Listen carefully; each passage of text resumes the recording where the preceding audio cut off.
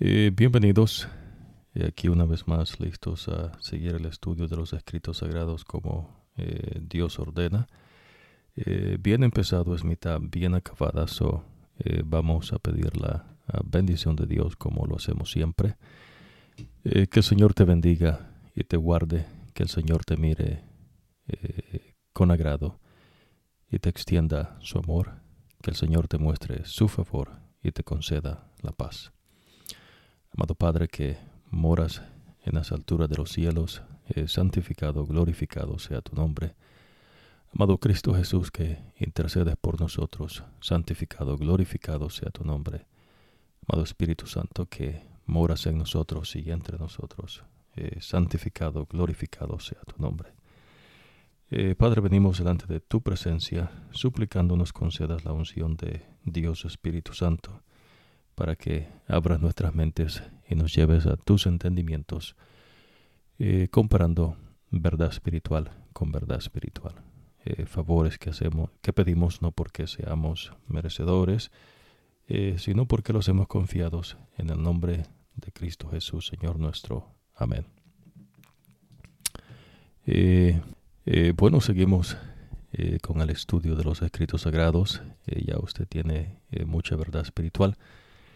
Es importante ciertas cosas que vamos a repasar en esta oportunidad para que usted no pierda el enfoque, por lo menos no en esta primera ocasión que compartimos el estudio de los escritos sagrados, como Dios enseña, ¿no? Con el énfasis del mensaje del primer ángel que Jesús ha provisto grande victoria de salvación, y también Jesús pide no que se le adore como el verdadero Dios, como el único Dios que hay, el creador de todas las cosas. Es importante no que llegue a ese entendimiento para que pueda no sentir que Dios Espíritu Santo está obrando en su vida. Ahora vamos a explicar eso, ¿no? Qué es lo que Dios menciona, pero por lo menos hasta ahorita usted está aprendiendo, ¿no? Que Dios, cuando habla el profeta da el mensaje. Son cosas importantes, ¿no? Por lo menos ahora vamos a hacer cierta noción para apelar a su inteligencia, para que usted aprenda, ves, que Dios no erra. Dios no es un científico que hace experimentos. Dios no es un poeta, ¿no? Del mundo del arte. Dios es más que eso. Tampoco ves, hemos enfatizado también acá nosotros que también Dios no usa las cosas del mundo, pero vivimos en el mundo. Ya poco a poco usted va a ir aprendiendo qué es lo que Dios enseña en cuanto a eso, pero por lo menos en esta oportunidad vamos a hacer noción a esto, ¿no? Que Dios es el creador. Supóngase, ¿no? Que usted, ya sabiendo que Dios le dice por medio del profeta Moisés que Él creó todas las cosas, y usted, digamos, dijese, no, bueno, ocupo más literatura, más estudio para poder convencerme al respecto. En las cosas espirituales no funciona así, ¿ves? El que convence es Dios Espíritu Santo. No es un estudio humano, no es evidencia humana, son cosas del hombre. Es Dios Espíritu Santo. En esta oportunidad vamos a agregar algo que Dios enseña. Dios menciona y dice, ves, que sus ovejas oyen su voz. Ahora, ¿qué quiere decir eso, no? Que Dios solamente tiene preferencia con ciertas personas y otros no. No, lo que Dios está diciendo es que algunas personas le van a creer y otras no. Así como usted decide qué creer y qué no creer, de igual manera, ves, usted va a decidir si usted cree el mensaje que los profetas de Dios tienen o no. Lo que Dios le ha dicho, y hemos enfatizado, es que Dios no le va a hablar por medio de otro medio, por medio de otra persona o por medio de otra gestión. Ya Dios habló por medio de sus siervos, los profetas.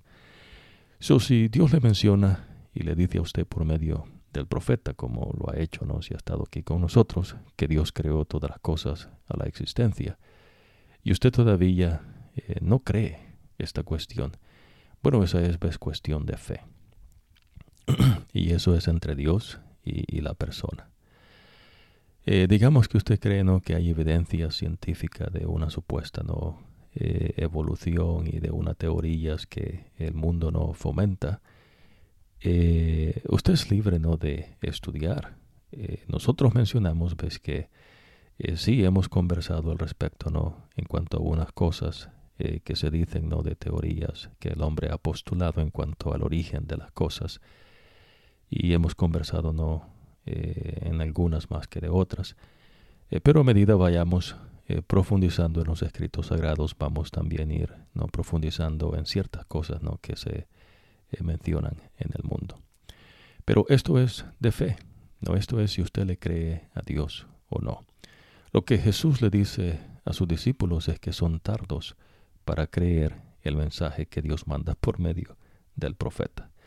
Lo que Dios menciona es que Él no va a hablar por nadie más. Ahora, eso ya usted entonces aprende, ¿no?, que Adán es el primer hombre que Dios crea, le hizo una compañera, y entonces el hombre se reproduce.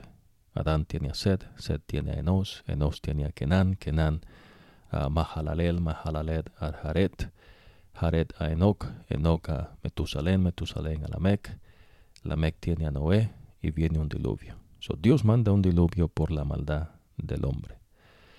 Ahora ya usted está entendiendo qué es la maldad. Pues la maldad es la desobediencia a los mandatos de Dios. Cuando el hombre cree que sabe mejor que Dios, entonces Dios menciona que Él introduce la muerte, porque la paga del pecado es la muerte. Dios destruye a los hombres del tiempo de Noé. Solamente le salva la vida a Noé, a sus 3 hijos y a sus esposas. 8 personas Dios salvó de todo el mundo cuando trajo el diluvio en el tiempo de Noé. Nadie más se salvó. Punto. Pues desde Adán hasta Noé, el único que se salvó durante el tiempo de Noé fue Noé y sus hijos. Nadie más. Nadie se escondió debajo de la tierra en una cueva. El relato bíblico que Dios muestra deja en claro que todo ser viviente murió, sea hombre, ser humano o sea una bestia del campo.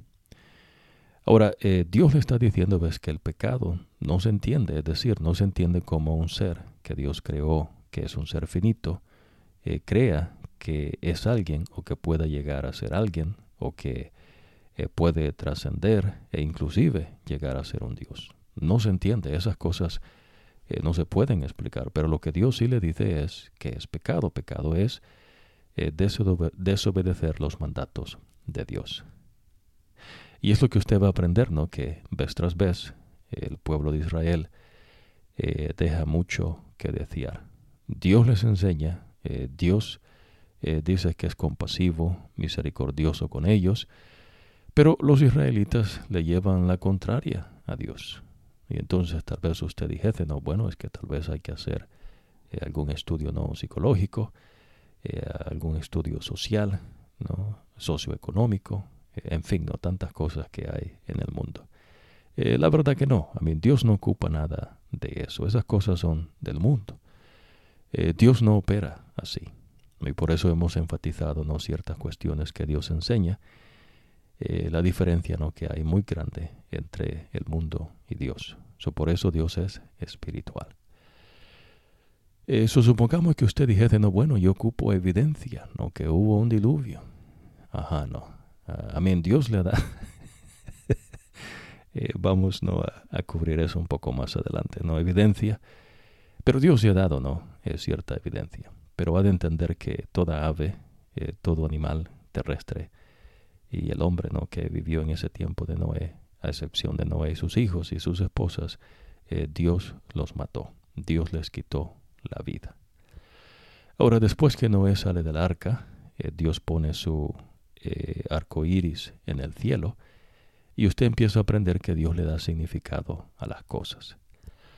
Si usted agarra algo de las cosas que Dios explícitamente le da un significado, pues usted se mete en un problema, ¿no?, con Dios.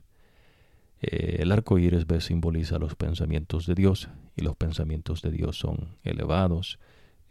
Nadie puede penetrar en los pensamientos del Altísimo.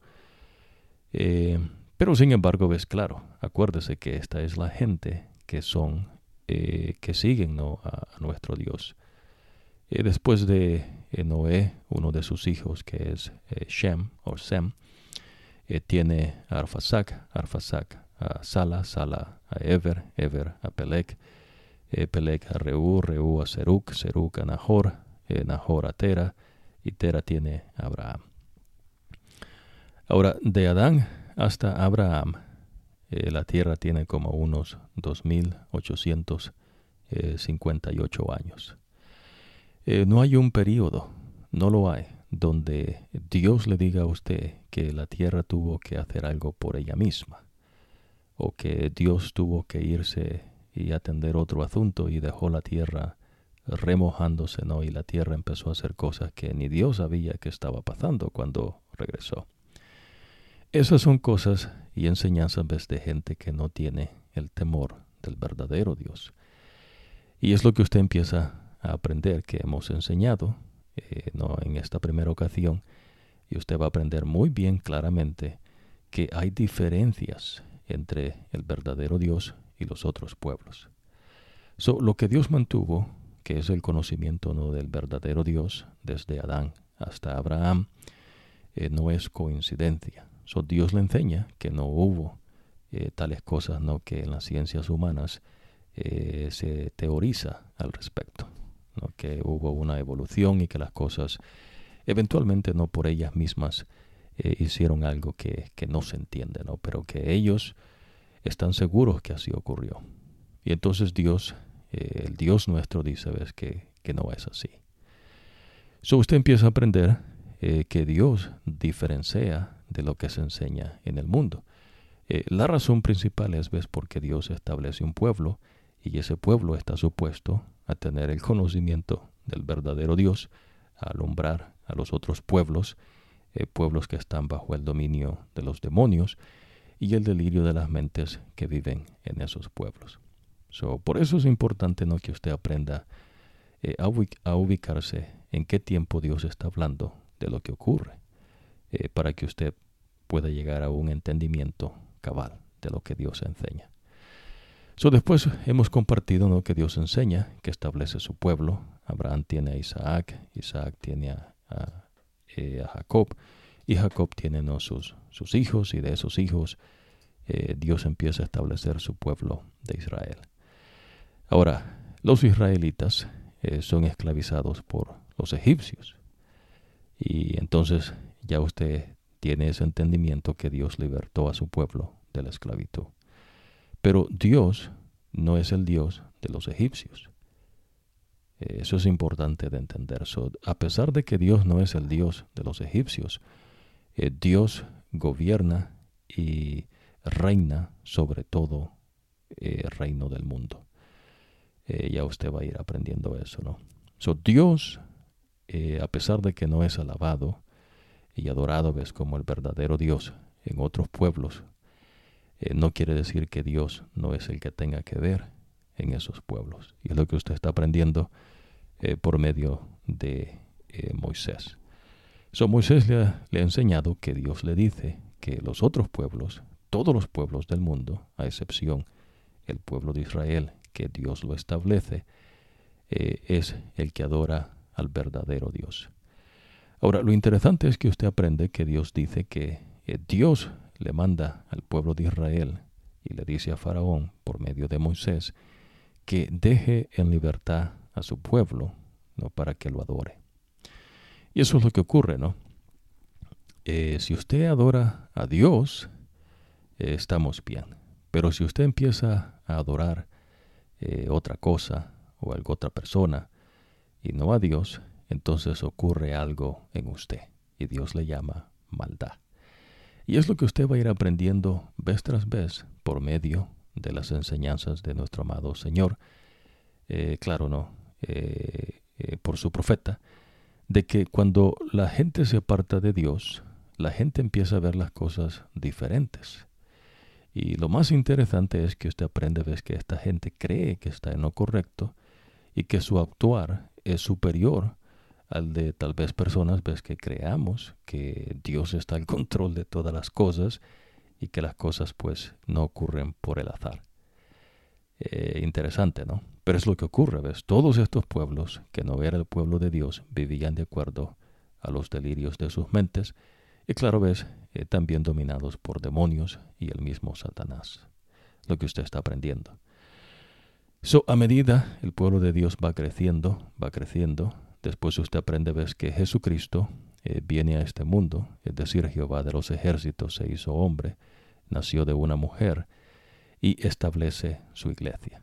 No, Jesús resucita de entre los muertos, bueno, es crucificado, resucita de entre los muertos y antes de ascender al cielo da la autoridad a los discípulos para que, claro, la autoridad es Jesús, para que se predique el Evangelio eterno, para que se bautice a toda persona en el nombre del Padre, del Hijo y del Espíritu Santo, y para que se enseñen las enseñanzas de Jesucristo.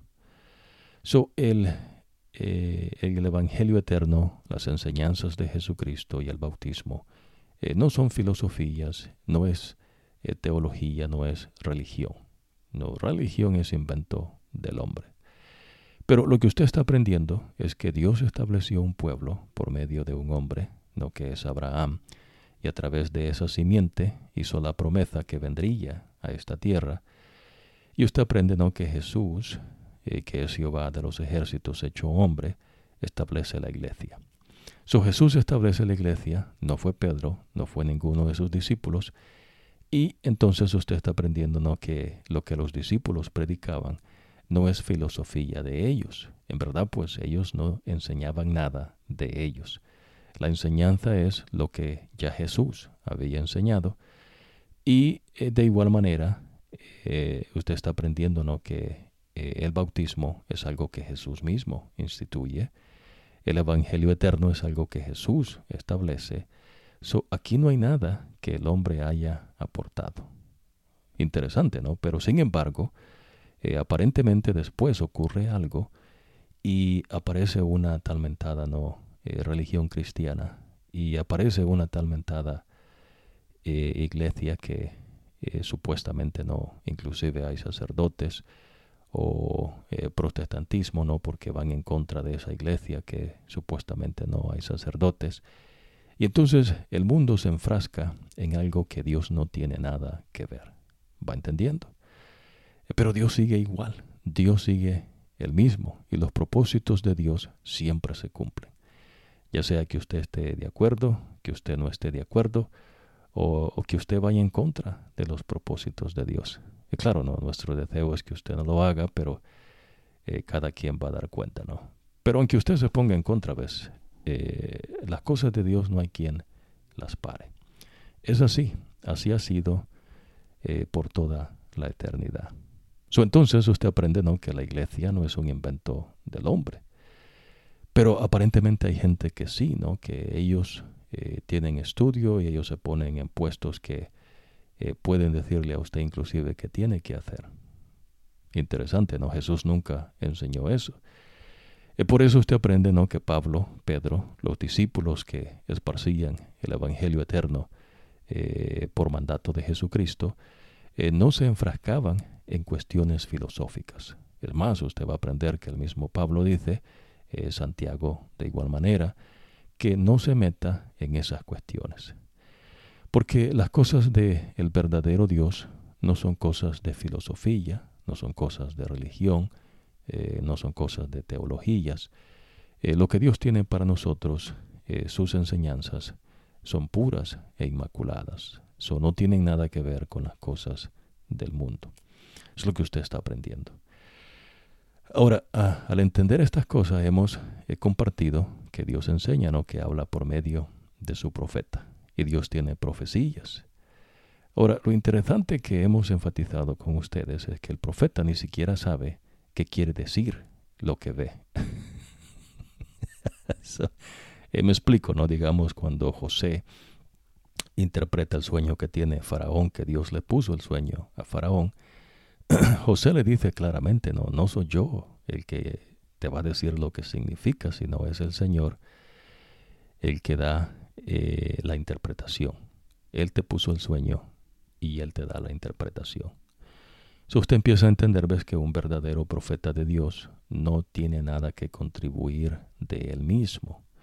So un profeta de Dios no es un escritor, no es una persona, ¿no?, que va a escribir algo de él o de ella misma, porque sí hubieron mujeres que fueron profetizas, pero Dios, ves, menciona que inclusive hubieron otros profetas que no están en sus escritos porque no escribieron como estos profetas que Dios dijo que se escribiese el mensaje para inclusive, ¿no?, a nosotros en este tiempo. Interesante, ¿no? Entonces, el profeta José dice, bueno, no soy yo. Después compartimos con ustedes de un profeta que se llama Daniel. Daniel interpreta el sueño de un reino que se llama Nabucodonosor. Lo interesante en esta ocasión es que Nabucodonosor llama, ¿no?, a todos sus sabios, a todos sus hechiceros, brujos, adivinos, llama, ¿no?, a los historiadores y escritores, los sabios, que son la gente que tienen, ¿no?, conocimiento científico, y ninguno de ellos pudo interpretar el sueño con José. Es decir, ves, con el rey de Faraón, de Egipto. Pero él dice el sueño, pero nadie lo puede interpretar. Ahora, en el caso de Nabucodonosor, Nabucodonosor dice, bueno, ustedes me tienen que decir qué soñé y el significado. Entonces dice él, no, bueno, nadie puede nadie puede hacer semejante cosa, ¿no? ¿Cómo se le va a hacer eso? Pero, sin embargo, ves, Daniel, cuando llega a dar la interpretación, usted aprende que él dice que no es él, sino que es el Señor, el que le dio el sueño y el que se lo interpreta. El profeta Ezequiel, Isaías, Oseas, todos los profetas verdaderos del Señor, no dicen ellos que ellos dan el significado a las cosas o que ellos saben qué significa algo. Dios les muestra una visión o les habla en sueño, y al hablar o mostrarnos la visión, queda evidente que el profeta no sabe qué es lo que está viendo. Y el que tiene que explicarle qué significa eso es el Señor. Pues para que usted aprenda inteligentemente que no es que el profeta tenga algo que no se sabe qué es, ¿no? El profeta es una persona que Dios trae a la existencia para dar un mensaje a su pueblo. Eso usted ya tiene que tenerlo, ¿no?, entre ceja y ceja. Y de igual manera, pues usted ha aprendido, ves, que los profetas de el verdadero Dios, el Señor, el Dios de Abraham, de Isaac y de Jacob, esos profetas, ves, todos son hebreos. No hay profetas en otros pueblos. Por eso Jesús mismo, cuando establece su iglesia, Jesús no la establece de gente de otros pueblos. Jesús la establece de hombres que son hebreos. Es más, Jesús mismo nace de una mujer que es hebrea. Interesante, ¿no?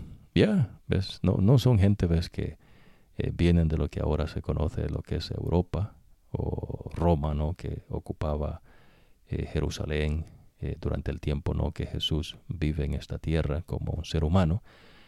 Tampoco es gente, ¿no?, que viene de más lejos de Europa, como lo que se conoce, ¿no?, Inglaterra o Irlanda o las Américas, o inclusive, ¿no?, gente del África, lo que se conoce como el África, o no, países asiáticos. No, ves, Dios le enseña, ves, que esta gente es un pueblo que Él establece. Por eso, el pueblo de Israel, a diferencia de otros pueblos, no se establecieron ellos mismos. Pero usted aprende, ves, que Dios mismo en los escritos sagrados habla de ciertas personas que establecieron, ves, ciertas ciudades. Pero Dios dice que no estableció con ellos un pacto. El pacto Dios lo establece Él mismo con el pueblo que Él establece. La iglesia de Jesucristo la establece Jesucristo, no la establece el hombre o alguna organización humana. Es Dios mismo el que la establece. Hermoso, ¿no? Ahora, los profetas entonces dan las profecías y compartimos una profecía, ¿no?, que Dios menciona en cuanto inclusive hasta el fin del tiempo. El profeta Juan, que tiene la revelación de Jesucristo, usted va a aprender verdades hermosas que salen a flote, ¿ves? Porque Dios las revela, no porque sea el profeta que está diciendo de parte del profeta qué es lo que la profecía significa. El profeta no sabe, ¿ves? Pero sí es inteligente para entender la explicación que Dios le da, y el profeta da testimonio, y entonces el profeta comparte esa explicación del significado de la profecía. Y las profecías de Dios se cumplen. Hermoso, ¿verdad? Eso es importante de entender. Jesús, que es Jehová de los ejércitos, estableció un pueblo por medio de Abraham y su esposa Sara, y Jesús establece su iglesia, ¿no?, por medio de sus discípulos, y él escogió a 12 discípulos. Uno lo traicionó, pero después volvieron a elegir a otro, y el Señor elige no a otro cuyo nombre es Judas, pero no el Iscariote. Es más, ese Judas que no se elige, escribe el mensaje que Dios manda, y allí inclusive usted aprende, ves, verdades que tienen que ver con los seres celestiales.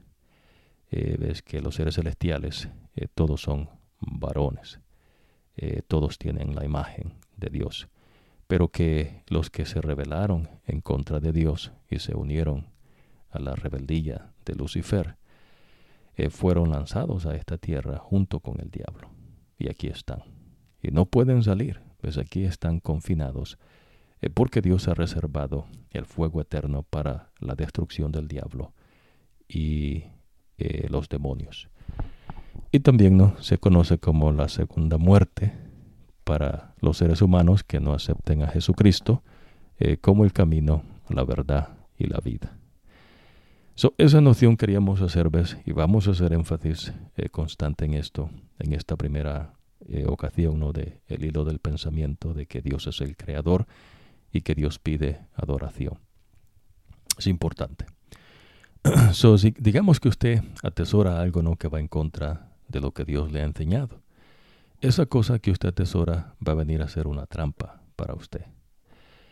Por eso Dios le dice a los israelitas que no se anden mezclando con la gente que no tiene el conocimiento del verdadero Dios. Ya usted aprendió que Dios les dice que no vivan de acuerdo a las leyes de esos pueblos, que no mencionen ni siquiera los nombres de los dioses que ellos tienen, y Dios le dice claramente por medio del profeta que esos dioses son falsos y que son demonios. Interesante, ¿no? Por eso ves cuando a veces usted escucha personas en el ámbito del mundo que supuestamente no tienen cierto estudio, y eso le da cierta autoridad en cuanto a ciertas cosas que ellos supuestamente no saben, digamos en la historia o las ciencias humanas. Dios no va a hablar por esas personas. Eso tienen que tenerlo claro, ¿no? Dios no va a hablar por ellos. Dios no ocupa nada del mundo. Claro, ves, usted vive en el mundo y conversamos, ¿no?, ciertas cuestiones que tienen que ver con que Dios enseña, digamos, ¿no?, que Dios alivia las dolencias de la gente. Usted va a aprender, ¿no?, que ha permitido entonces, ¿no?, que hagan cierto conocimiento, ¿no?, para hacer eso, digamos, en el campo, ¿no?, de la medicina. Pero Dios no es un doctor médico, ¿no?, que vaya a buscar, ¿no?, que se ha escrito en cuanto a cierta enfermedad y qué tratamientos se han dado. Dios no ocupa eso. Lo que usted va a aprender cuando Jesús habita en esta tierra, que es Jehová de los ejércitos, Jesús curaba enfermedades que no tienen cura. La enfermedad Jesús la quitaba. No, Jesús dio vista. Jesús alivió personas que eran atormentados por demonios. Jesús curó a personas miles. Es más, En una porción bíblica usted va a aprender que si se hubiese escrito la cantidad y los casos no que Jesús curó y alivió, a gente no que era atormentada de demonio, dice, no cupiesen los libros en esta tierra. ¿Se imagina qué es eso? No caber los libros de las obras que nuestro Dios hizo. Si usted atesora no en su mente no ciertas cosas que no estoy seguro de esto, a lo mejor esto sí, esas cosas vienen a ser una trampa para usted. Si usted se aparta de la adoración verdadera de Dios, eso viene a ser una trampa para usted. Por eso usted va a aprender, que el pecado de una persona afecta al pueblo. Es lo que Dios le enseña. Por lo menos imagínese, ¿no? ¿Por qué usted y yo estamos como estamos en este mundo? Usted no fue tentado en el huerto del Edén para comer el fruto que Dios dijo que no se comiese. A mí no me tentó Lucifer, ¿no? O por lo menos la mujer no me llevó a mí el fruto para que comiese, pero estoy condenado por el pecado. Nací, fue concebido en pecado, nací en pecado, como usted, de igual manera, y estamos bajo la condenación del pecado que es la muerte. ¿Por qué? Si usted no fue tentado allí. Es lo que Dios le va a ir enseñando, y en la segunda ocasión que estudiemos los escritos sagrados, ¿no? A través de todos los profetas, usted va a ir entendiendo, esa conexión que Dios enseña y por qué el hombre, nace con esa condenación. De igual manera, cuando Jesús muere por el pecado, como propiciación y como nuestro Redentor y Salvador, Dios le está enseñando, que usted no hizo nada para salvarse. El que hizo todo es Jesucristo. Pero el pecado, de personas afecta. Imagínense, ¿no? Por eso Dios le dice a los israelitas que no se junten y que no se casen, inclusive, con gente que tienen otro credo, ¿no? Creen en otros dioses falsos, que no anden, atesorando, ¿no? Cosas de esta gente. Inclusive Dios dice tajantemente, que no se casen con las mujeres, si es un hombre, y si es una mujer, que no se junte, casándose con otro hombre. Porque Dios dice, que qué comunión tiene la luz con las tinieblas. Y en este caso, las tinieblas son confusiones, enseñanzas falsas, ¿no? Inclusive otros evangelios que Jesús no ha enseñado de demonio, ¿no? ¿Por qué? Porque hay disyuntiva, no hay conexión. No se puede hacer algo que usted vaya a decir, no, hay que ser tolerantes. Y digamos, en el caso del matrimonio, usted diga, me voy a casar, pero hay que ser flexible en ciertas cosas, y en estas cosas no hay que ser muy, tal vez dijese usted, estricto, ¿no? Dios no piensa así. Claro, no quiere decir que porque alguien sea supuestamente del credo de Dios, no vaya a ser tal vez hasta peor, ¿no? que una persona que no tenga el conocimiento del verdadero Dios. Pero lo que Dios le está enseñando es eso. Que usted aprenda inteligentemente, ¿no? a entender estas cuestiones. Por ejemplo, Dios le enseña y le va a mostrar, el pecado de un hombre que se llama Acán. El tipo, hizo algo que Dios dijo explícitamente que no se hiciera. Ahora, él es hebreo, Es más, el tipo y sus hijos, hebreos. Y a pesar de ello, desobedecen a Dios. Es lo que Dios le está mostrando, ¿no? Ellos no eran personas de estos pueblos cananeos, sino que eran hebreos y desobedecen a Dios. Ahora, cuando Dios los descubre, ¿no? que ellos desobedecieron el mandato que dio, causó ruina a todo el pueblo. Muchos hombres murieron en la guerra. ¿Por qué? Por el pecado de Acán. Y Dios señala y dice, este es el culpable. Y entonces póngase a pensar, ¿por qué Dios tiene que castigar a todo el pueblo por el pecado de este hombre? ¿Verdad? Es interesante, ¿no? Usted empieza a entender cosas que Dios le enseña, que aparentemente no dijese alguna persona, hay que estudiar esto y irse a una montaña y pararse de cabeza. No ocupa nada de eso, ¿no? Dios le va a decir el por qué. Porque ese mismo Dios le va a enseñar, ves, que cada quien es juzgado de acuerdo a sus obras. Cada quien, ves, va a ser responsable de sus actos, ¿no? Los padres, el de los padres, los hijos, el de los hijos. Pero lo que Dios le está enseñando, ves, como pueblo, solamente Dios puede decir, este es mi pueblo, y solamente Dios puede decir, ves, se vive en cuanto a estas leyes, ordenanzas y estatutos. Hermoso, ¿no? Ahora vamos a ir ya no profundizando a continuación del estudio en la secuencia que llevamos, pero me interesa hacer esta aclaración, porque usted va a aprender que cuando Dios da las enseñanzas, ¿no? Sus leyes, estatutos y ordenanzas al pueblo, Dios ve al pueblo como su pueblo, todos ellos. ¿Se entiende? Por ejemplo, ¿no? Póngase a pensar Adán. Adán tuvo muchos hijos, pero todos esos hijos se apartaron de Dios. Pero Set se mantuvo en las cosas de Dios. ¿Por qué unos sí y otros no? ¿No? ¿Por qué unas personas optan por creer a Dios y otras personas no? Y normalmente no, usted va a ir aprendiendo que la gente que aparentemente no cree en Dios, aparentemente son gente de éxito. Inclusive son gentes ¿no? que les va bien en las cosas del mundo. Usted va a aprender de personajes en los escritos sagrados, y digo personajes, ¿no? Pero vamos a decir de personas ¿no? que Dios muestra que estuvieron punto de abandonar a Dios, porque en la mente de ellos empezaron a hacer ¿no? conjeturas, deducciones, que a la gente que supuestamente no Dios dice que no se viva como esa gente, les va bien en el mundo. Y a ellos que Dios dice que se viva de cierta manera y que buscan las cosas de Dios, no les va bien. ¿Cuál es la diferencia? Y entonces Dios le explica y le enseña el porqué. Y entonces es importante, ves, que usted aprenda esto, porque Dios apela a nuestra inteligencia. Y Dios no le va a hablar de una manera diferente. Ya Dios habló. Si usted continúa aquí con nosotros, usted va a aprender el porqué. Y eso no es de mí, sino de Dios. Dios Espíritu Santo es nuestro maestro.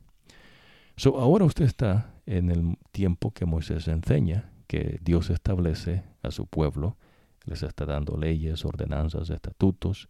Él está mostrando que ellos son un pueblo aparte, que Dios los ha comprado. Y Dios les empieza a enseñar el plan de salvación por medio de sacrificios de animales que Dios dice que se van a sacrificar. Dios purifica, Dios santifica y Dios hace ciertos gestiones ¿no? que menciona para que inteligentemente la persona diga, no, bueno, sí, yo me he santificado para el Señor. Así como cuando los sacerdotes, Dios no los purifica y los santifica para el trabajo que van a hacer. Ahora, y esto es empezando, porque usted va a ir aprendiendo, ves, que Dios le enseña cosas que en verdad no tienen comparación con las cosas del mundo. Y todo eso que Dios les va enseñando, el pueblo de Israel lo rechaza. Y lo rechaza para poder vivir como viven los otros pueblos. Eso no se entiende, ¿no? A mí eso es una grande estupidez, ¿no? Pero así es. Y la razón es, ves, por el pecado. Es lo que Dios le enseña. ¿Ves? Que la gente no quiera vivir como Dios les enseña. Dios dice que eso es maldad, es pecado. Imagínense, ¿no? Dios que es bueno, Dios que es grande, misericordioso, y Dios tiene cuidado de todos de ellos.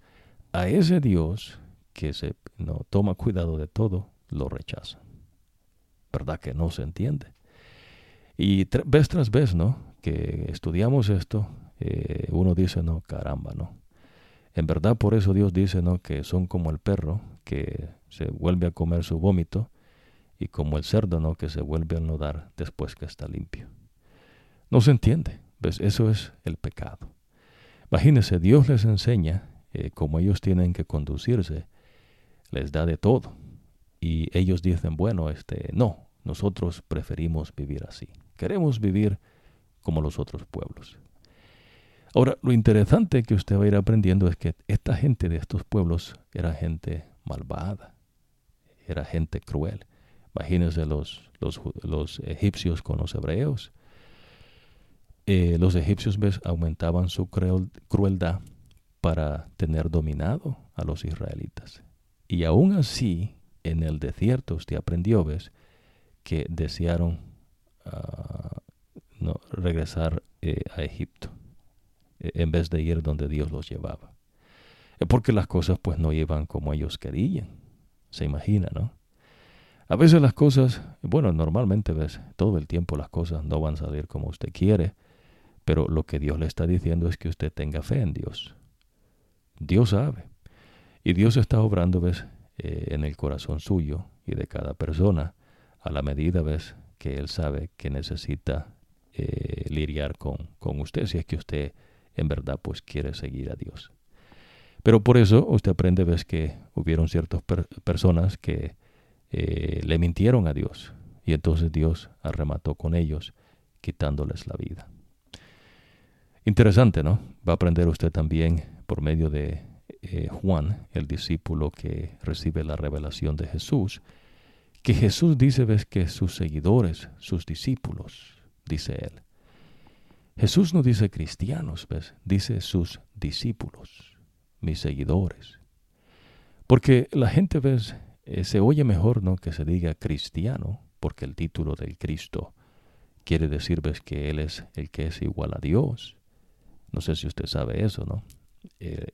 Lo que el nombre de Cristo significa es aquel que es igual a Dios, el Hijo de Dios. Usted no puede tener el título de Cristo. El título de Cristo solo lo tiene Jesús. Jesús de Nazaret es el Cristo. Pero entonces, aparentemente, la gente entonces dice, no, cristianos. Dios no enseña eso. Pregunte, ¿no? Digamos si es más fácil decir un discípulo de Jesús o un cristiano. Y la gente le va a decir cristiano, ¿no? Porque a la gente le gusta la idea de que ellos tienen, ¿no?, algo que ver con su futuro, ¿no? Que ellos son personas que son los arquitectos, ¿no?, de su vida, ¿no? Ellos son las personas que saben cómo mejor vivir. Y entonces Dios le está enseñando que no. Dios le está enseñando que aquel que dice todo es Dios. Imagínense, Dios les dice absolutamente todo. ¿Qué van a comer? ¿Cómo tienen que comer la comida? ¿Qué van a vestir? ¿Cómo tienen que conducirse en la vida? Dios les da tierra. Dios les dice cómo tienen que cultivar la tierra. Dios les dice que no tienen que recoger todos su cosecha, sino que tienen que dejar comida para la gente pobre, para que tenga que comer. Dios toma cuidado de todo. ¿Se entiende, no? Si Dios tiene cuidado de todo, ¿por qué es que Dios tiene, entre comillas, no, líderes? Imagínense, ¿no? ¿Desde cuándo acá usted ha visto a un líder que reciba órdenes? Entonces no es un líder. ¿Usted está entendiendo? Por eso Jesús dice, que Él es la luz. Por ejemplo, ¿no? Imagínense, Lucifer, el tipo, el nombre de él, Luzbel, quiere decir el portador de la luz. Pero Lucifer no es la luz. Lucifer es el portador de la luz. El nombre del tipo literalmente significa el que porta la luz, no que es la luz.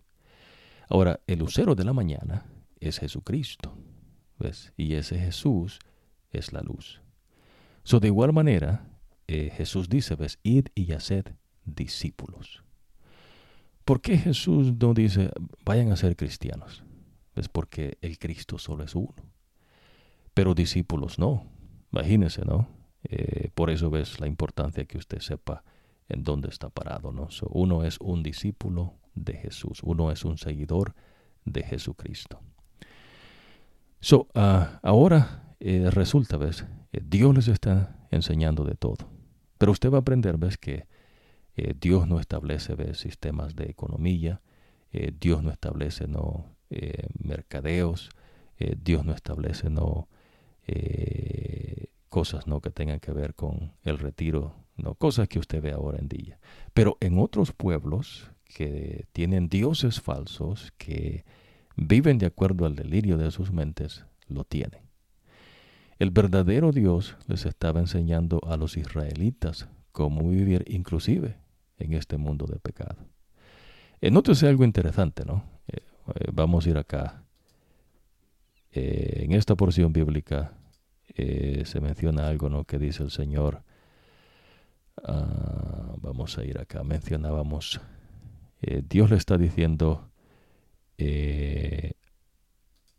a Moisés, para que tenga una idea, ¿no? Dios le está diciendo una cuestión interesante acá, ¿no? Imagínense, Dios le dice a Moisés que el Señor le dice a Moisés, no, esta es una ley para los levitas. A partir de los 25 años de edad, todo hombre levita entrará al servicio de la carpa del encuentro, pero se retirará a la edad de 50 años y no trabajará más. ¿De dónde cree usted que sacó la gente, no, ciertas cuestiones que usted ve? Del conocimiento de Dios. ¿De dónde usted cree que ciertos pueblos como los babilonios, les voy a mencionar dos, ¿no? Dos de ellos son los medos y los persas, y el que sigue después de ellos son los griegos, hasta allí, ¿no?, que tiene que ver con el sueño que Nabucodonosor tiene, que Daniel recibe la interpretación de Dios y le dice, ¿no?, que la cabeza de oro es el reino de Nabucodonosor, que representa el reino él. Medos y persas es los hombros y los brazos de plata, y el vientre y los muslos de bronce es el pueblo de los griegos. Ya usted va a aprender, ¿no? Pero esta gente, ¿ves?, agarraba ciertas cosas y hacía otras cosas. ¿Se entiende, no? Ahora, lo que Dios le está diciendo, imagínese, ¿no? Entra a los 25 años y a los 50 años ya no vas a trabajar, dice el Señor, en el tabernáculo. Ahora dice, podrá ayudar a sus hermanos haciendo guardia en la carpa del encuentro, pero no hará ningún trabajo pesado. Esta es la forma como debes organizar el trabajo de los levitas. ¿Será que los tipos acá tuvieron que reunirse, ¿no?, para determinar y hacer un estudio para supuestamente no sentirse que son inteligentes? Hacer un estudio, ¿no? Analizar datos y ver, ¿no?, cómo opera en otros pueblos, aprender, ¿no?, cómo hace otra gente y cambiarle un poco, ¿no?, hacer un little tweaking aquí, ¿no?, y agregarle o quitarle esto de acuerdo, ¿no?, a cómo mejor se favorece ciertas personas, porque es lo que hacían los pueblos, ves, que no tienen el temor del verdadero Dios. Son gente, ves, malvada. Ya usted va a aprender, ¿no?, que se aprovechan de las personas, ves, inclusive por eso los egipcios, ellos creían, ves, que los hebreos nacían para servirles a ellos, y en la mente de ellos, torcida, ¿no?, pensaron que pues ellos eran un pueblo superior a los hebreos. En fin, ¿no? No, pues aquí no están haciendo estudios, no están haciendo, no, hipótesis o teorías.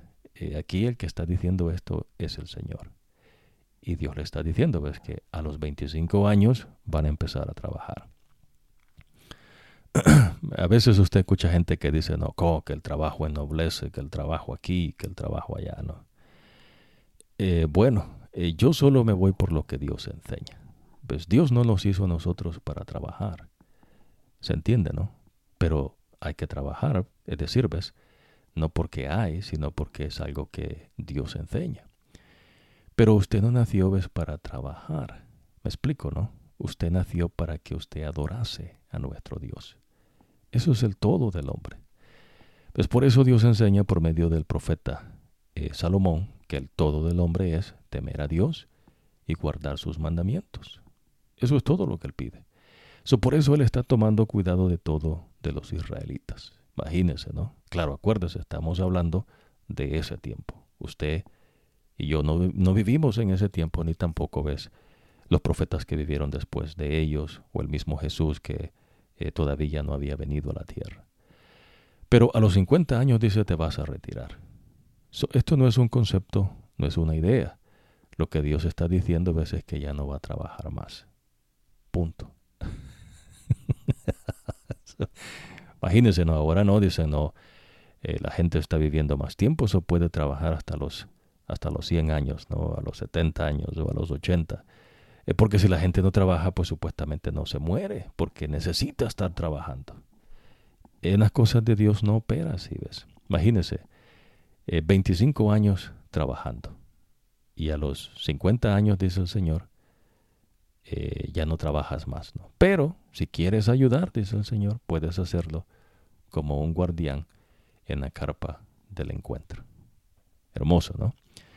Esta es sabiduría de Dios. Y así usted va a ir aprendiendo poco a poco la diferencia que es el verdadero Dios y el mundo.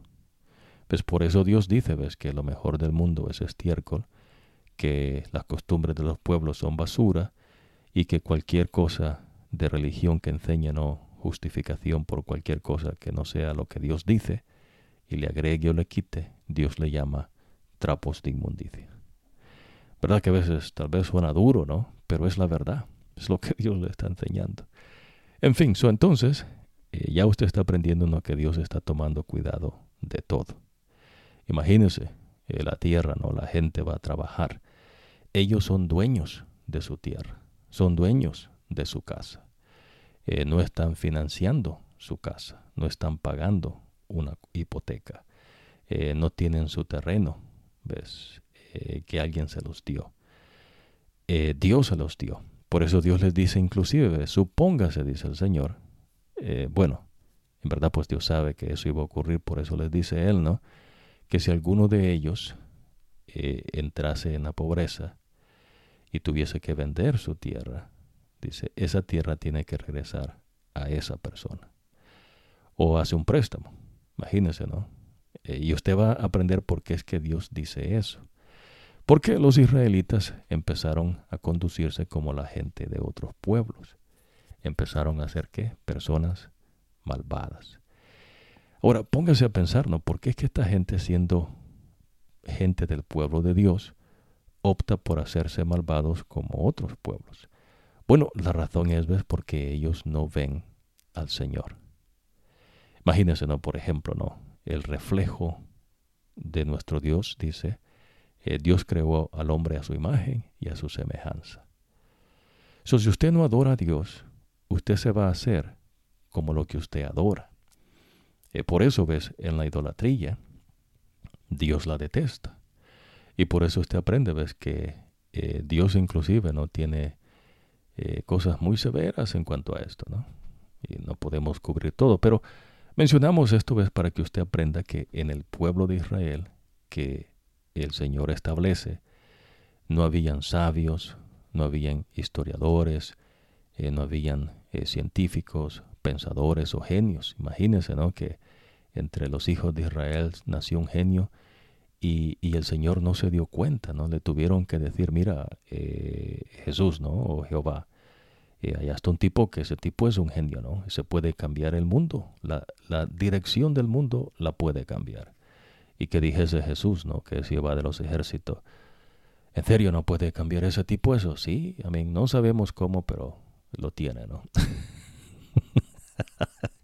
No, ves, pero esas cosas ocurrían en los otros pueblos que no tenían el conocimiento del verdadero Dios. Esa gente vivía supuestamente, ves, basado al delirio de sus mentes. Es más, ves, usted va a aprender de gente, ves, que muere creyendo que ellos son alguien.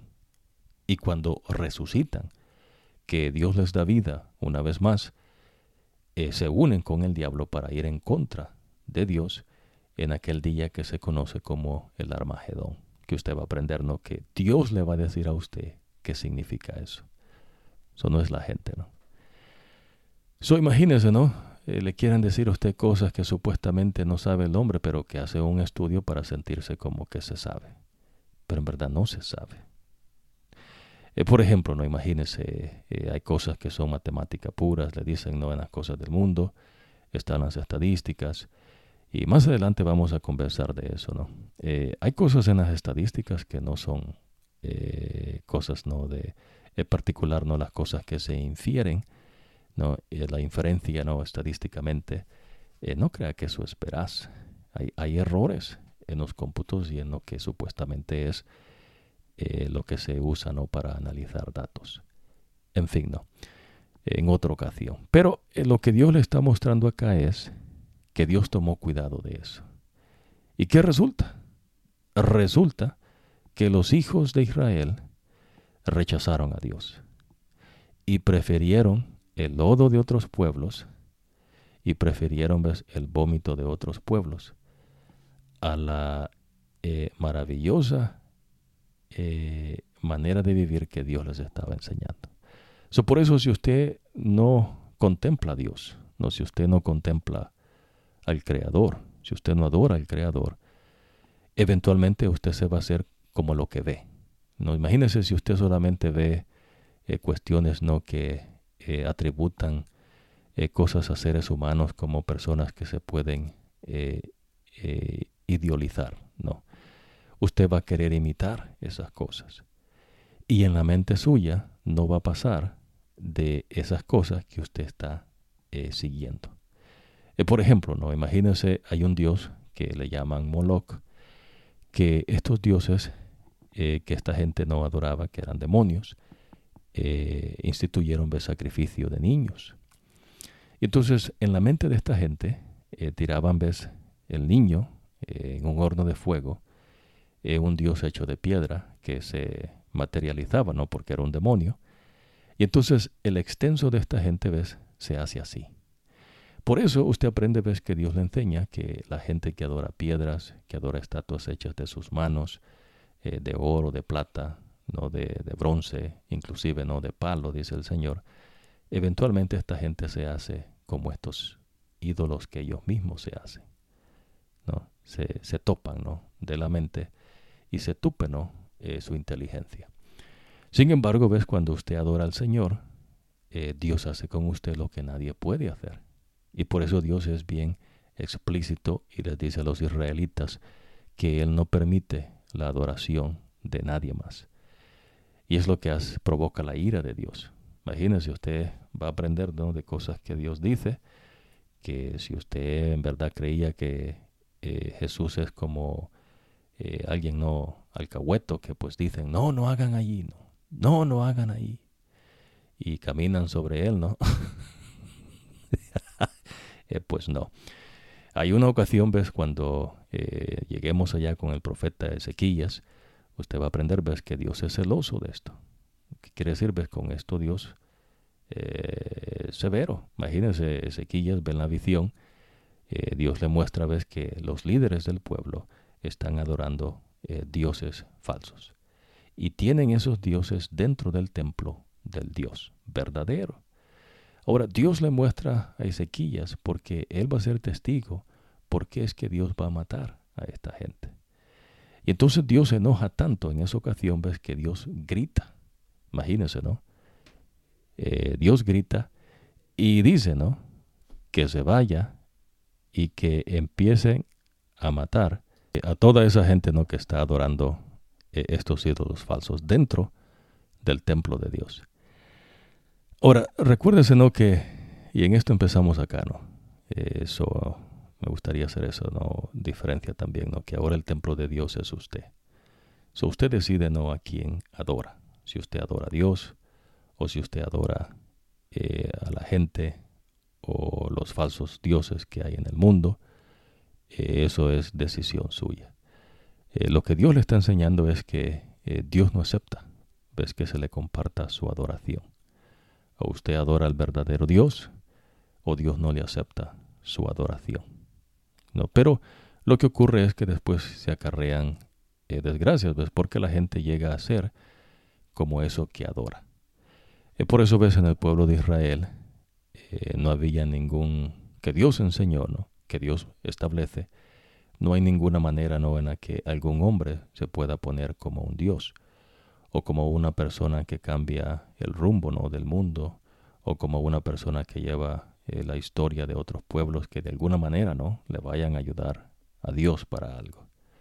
Dios no ocupa nada de eso. De igual manera, ves, cuando Jesús establece su iglesia por medio de sus discípulos, Dios no ocupa, ves, la sabiduría del hombre. Lo que otros pueblos hacen, Dios no llamó a los discípulos para que se mezclaran las enseñanzas de Jesucristo con las cosas que esta gente hacía. Por eso Pablo, ves, usted va a aprender que en ocasiones al tipo lo dejaron como muerto. Le dieron de palazos, en otra ocasión lo apedrearon y pensaron que lo habían dejado ya muerto, ¿no? Y el tipo se levantó y siguió predicando el evangelio eterno. ¿Por qué ocurre eso, ves? Pablo dice también, ves, en varias ocasiones, que él no es un filósofo. ¿Ves? Y por eso, ves, Jesús no establece otro pueblo. Imagínense, ves, Jesús no establece, digamos, Alemania o Francia, ¿no? Rusia, China, digamos, países, ¿no?, de las Américas, Estados Unidos o qué sé yo, ¿no?, Venezuela, cualquier país. Jesús estableció un pueblo por medio de Abraham y ese se conoce como el pueblo de Israel. Y todo lo que ellos son es porque Dios se los dio. Pero claro, ves, ellos rechazaron a Dios. Y después salieron, ves, con sus cosas que pues a los hijos de Dios pues no nos interesan. Eso ellos que han sacado, ¿no?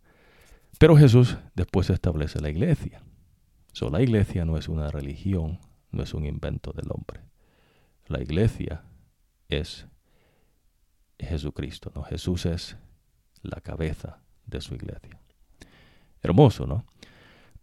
Por eso, ves, no se pueden mezclar las cosas de Dios. Y ahí usted va a ir aprendiendo, ves, que Jesús no establece que usted ande cargando una cruz. Que usted ande, no, vestido de cierta manera, ¿no?, como se quiere enseñar. Dios no enseña eso. Lo que sí Dios enseñó, ves, es que se usaran unos flecos. Pero los flecos hacen memoria a la persona, ves, que uno vive de acuerdo a la sabiduría de Dios y no a los impulsos de la persona, a los deseos de los ojos, no se vive de acuerdo no a la sabiduría del mundo, sino a la sabiduría de Dios. Hermoso, ¿verdad? En otra ocasión vamos a profundizar un poco en cuanto a esa cuestión que Dios detesta, ¿no? La idolatría, ¿no? Por eso usted no puede tener ídolos. No hay gente que dice que tiene ídolos en la música, ídolos en las películas, ídolos en los deportes y no hay salones de famas donde la gente no le rinde tributo a ciertas personas. Los hijos de Dios pues no nos interesan esas cosas. Es lo que Dios le va a enseñar. Pero esas cosas, ves, vienen a estorbar con Dios. Pero claro, ves, por eso mencionamos en una ocasión la importancia, ¿no?, de los Estados Unidos de América, que Dios no lo establece, pero que está la libertad para usted adorar como Dios dice que se le adore. No hay un grupo de personas, ¿no?, que le esté diciendo a usted cómo tiene que adorar a Dios. Y uno dice, no, pero Dios no dice eso. Como le pasó a un tipo, ¿no?, que se llama Martín Lutero, un alemán, ¿no?, allá en un tiempo que pues ningún profeta de Dios habla de él, ¿no? Porque pues la verdad no es importante. Es lo que usted está aprendiendo, ¿ves? Lo importante es lo que Dios dice por el profeta. Ya el profeta habló, pues Dios no cambia. Pues Dios no va a estar ahí tratando, ¿no?, de debatir con usted, ¿no?, para convencerlo. No invente, ¿no? Dios no ocupa de esas cosas, ¿no? Entonces, quiera Dios, nuestro deseo es ver que usted desee seguir a nuestro Dios. Y Dios hará el resto por usted. Vamos a ir acá a esta cuestión, ves, que Dios establece también que es la Pascua. Ahora el Señor habló a Moisés en el desierto del Sinaí en el primer mes del segundo año después de salir de Egipto. Y le dijo, los israelitas deben celebrar la Pascua en la fecha determinada, que es el atardecer, el día 14 de este mes. La celebración siguiendo todas sus leyes y normas. Estas leyes y normas las dio ¿quién? El Señor. Imagínense, ahí la gente hace algo, ¿no? Supuestamente. Y por eso la gente, ves, de los hebreos, empezaron a codiciar los otros pueblos. Mira, ahí esa gente tiene gente que confecciona ropa, otros que les dicen cómo tienen que peinarse, otros qué zapatos tienen que ponerse, y con Dios no había eso, ¿no? Pero supuestamente, ves, la otra gente tiene libertad. Y lo que usted está aprendiendo, ves, es que Dios hace lo que quiere, y que Dios creó al hombre a su imagen y su semejanza. Eso no es ser libre albedrillo. Libre albedrillo es una filosofía barata del mundo que se introdujo como teología, cosa ves que Dios no enseña. Lo que Dios enseña es que Él creó a un hombre a su imagen y a su semejanza. Dios es bueno, pero ese hombre que creó a su imagen y semejanza se apartó de la sabiduría de Dios. Y el tipo creyó, ves, que podía resolver la cosa por él mismo, y en vez de buscar a Dios, cuando vio que la mujer había comido del fruto que Dios dijo que no se comiese, en vez de buscar a Dios, decidió echar suerte, ¿no?, con la mujer. Bueno, ya fregó el asunto esta, pues mejor como también yo, ¿no? Imagínense, ¿no? Entonces, la Pascua.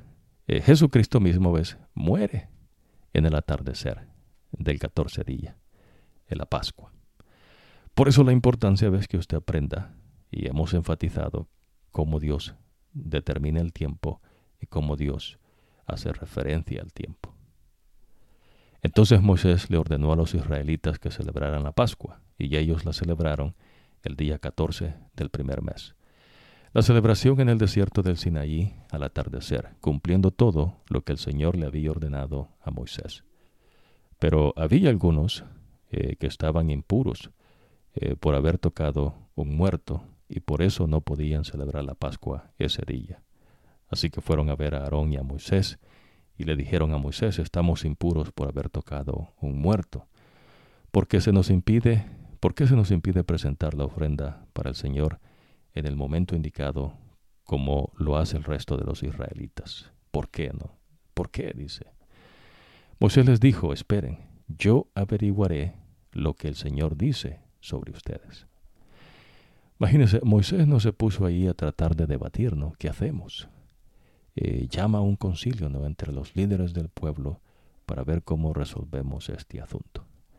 No, ves, Dios dice, hay que preguntarle al Señor, porque en el pueblo de Dios, el que dice y hace como Él quiere es el Señor. Y entonces el Señor le dijo a Moisés: dile a los israelitas, puede darse el caso de que alguno de ustedes o de sus descendientes esté impuro por haber tocado a un muerto o por estar de viaje fuera del país. En ese caso pueden celebrar la Pascua del Señor el día 14 del segundo mes, al atardecer. Deben comer el cordero de Pascua con pan sin levadura y hierbas amargas. No deben dejar nada para la mañana siguiente, ni romper ninguno de los huesos del cordero. Cuando celebren la Pascua, lo harán respetando toda su reglamentación. Por otra parte, puede darse el caso de que alguien esté puro y no se encuentre de viaje, pero se niegue a celebrar la Pascua. Ese será separado de la comunidad porque no ofreció la ofrenda del Señor en el momento indicado y recibirá el castigo por su pecado. En otras palabras, ves, aquí no se hace como usted quiere. Usted ve que no hay libre albedrillo. Ese es invento, ves, de filosofías baratas, ¿no?, de la religión cristiana. Pero lo que Dios le está diciendo que usted haga es algo bueno, ¿ves? Y si usted lo hace, es una bendición. ¿Se entiende, verdad? Pero si usted no lo hace, va a acarrear consecuencias. Pero supóngase que usted dice: bueno, yo no quiero el 14, ¿no? Yo no quiero celebrar esta cuestión. Entonces Dios dice: pues bueno, usted sale de acá, ¿no? Sale de acá y te va a ser culpable de su pecado. ¿Ves? En el pueblo de Dios no había, en vez, gente que hacía estudios sociológicos o gente que hacía, ¿no?, estudios de una supuesta, ¿no?, bueno, sí, sociología o supuesta, ¿no? Psicología social o individual. No había, ¿ves? En el pueblo de Dios se hacía lo que Dios dice. Punto. Y eso es bueno. Eso es difícil de entender, ¿ves? Para la gente, porque creen, ¿ves? Que ellos pueden aportar algo mejor o superior a las cosas de Dios. Y pues es lo opuesto, ¿ves? Eso que ellos creen que es mejor acarrea desgracias eventualmente y la muerte. ¿Qué es lo que Dios les enseñó cuando les dijo qué camino escoger? ¿El camino de la derecha o el camino de la izquierda? Interesante, ¿no? Ahora Moisés le dijo, esperen, ¿no? Yo averiguaré. Si un inmigrante vive entre ustedes y desea celebrar la Pascua del Señor, podrá hacerlo, pero deberá seguir las leyes de la Pascua con todas sus normas. Las normas serán iguales tanto para los ciudadanos como para los inmigrantes. Dios enseña, ¿ves? Que hay ciudadano es aquel que es hebreo y inmigrante es aquel que no es hebreo. Se entiende, ¿verdad? Pero Dios recibía a toda persona que viniese de donde viniere. Pero esa persona tenía que vivir de acuerdo a lo que Dios enseñaba. Esa persona a veces no podía traer sus dioses, no podía meter su enseñanza y mezclarla con las enseñanzas de Dios. No podía tratar de cambiar las enseñanzas de Dios por las enseñanzas de ellos. Pues, si no, esa persona decidía vivir de acuerdo a las enseñanzas que Dios daba, entonces esa persona tenía que ser sacada del pueblo. ¿Se entiende, no? Aquí no le va a enseñar a usted a Dios algo. Aquí el que está enseñando es el Señor. Hermoso, ¿verdad? Y es lo que ocurre con el Evangelio. Por eso usted aprende, ves, que el Evangelio eterno que Jesús establece, lo establece, ves, Él. Y Él manda a sus discípulos. Y todos estos tipos son hebreos. Es así, ¿ves? Imagínese, ¿no? Ahora, nótese lo siguiente, ¿no? El día en que se instaló la carpa sagrada, la nube cubrió la carpa sagrada, o sea, la carpa del testimonio. Desde el atardecer se empezaba a ver algo como una especie de fuego que duraba hasta el amanecer. Siempre era así. Durante el día, la nube cubría la carpa. Durante la noche se veía como fuego. Cuando la nube que cubría la carpa se levantaba, entonces los israelitas se ponían en marcha. Y donde la nube se detenía, allí acampaban. A la señal del Señor, los israelitas se ponían en marcha y a la señal del Señor acampaban. Ellos acamparon todo el tiempo que la nube estuviese sobre la carpa sagrada. Aunque la nube se detuviera sobre la carpa sagrada por varios días, los israelitas obedecían el mandato del Señor y no se movían de allí. Igual sucedía cuando la nube estaba fuera de la carpa sagrada, solo unos pocos días. A una señal del Señor ellos acampaban y a una señal del Señor se ponían en marcha. ¿Era Moisés el que los iba dirigiendo a ellos? No, pues no es Moisés. ¿Será que Moisés aprendió algo, no, de los egipcios y enseñó eso a los hebreos, no, para que pudieran seguir allí con él en el desierto? No, Dios no ocupó nada de eso, porque el que iba dirigiendo es el Señor. Moisés hacía lo que Dios le decía. Imagínense, ¿no? Entonces pareciese como que Moisés es un robot. El tipo no tiene libre albedrío. Es una persona, ¿ves?, que no hace lo que quiere. Y a veces es lo difícil, ¿no? Imagínense. Alguien ve eso y dijese, no, yo soy una persona pensante, ¿no? Yo soy arquitecto de mi vida y no tanta cosa, ¿no?, que dice la gente poéticamente, ¿no? No, ves, no sea ridículo. ¿Qué va a saber usted? Póngase a pensar. Imagínese, ¿no?, por un momento que usted esté delante de un mar, sea el Atlántico o el Pacífico, y que usted dijese, no, yo tengo el libre albedrío de tragarme toda esta agua salada, ¿no? ¿De cuándo acá, no? No se puede, ¿verdad? Eso es lo que ocurre, ¿ves? El ser humano, inteligente, ¿no? Pero por cuestión del pecado, pues, si antes dábamos lástima, hoy damos risa, ¿no? Dios, ves, en su misericordia y en su compasión, todavía nos cuida. ¿Ves? Todavía nos cuida. Pero cuando Dios dice que se haga algo, no es que Dios le está pisoteándonos su libre albedrío. Es simplemente, ves, que Dios sabe y usted no. ¿Se entiende, no? Dios sabe y usted no. Imagínense, ¿no? Todo Dios teniendo cuidado de ello, ¿no? A veces la nube estaba sobre la carpa solo desde el atardecer hasta el amanecer y se movía en la mañana. Entonces ellos se ponían en marcha. Fuera de día o de noche, cuando la nube se levantaba, ellos se ponían en marcha. Aunque la nube permaneciera sobre la carpa sagrada un día, un mes o un año, los israelitas acampaban y no se movían de allí. Pero cuando la nube se movía, ellos se movían también. A una señal del Señor ellos acampaban, y a una señal del Señor se ponían en marcha, obedeciendo las órdenes del Señor, las cuales el Señor daba a través de Moisés. Aquí no habían, ves, lo que usted ve en el mundo ahorita, ni tampoco ves lo que ocurre cuando el pueblo de Israel rechaza a Dios. No había nada de eso. Y claro, ves, esto es superior a las cosas que usted ve ahora en día, pero en fin, no. La buena noticia es que, pues, Jesús estableció su iglesia, y usted y yo somos parte de la iglesia de Jesucristo.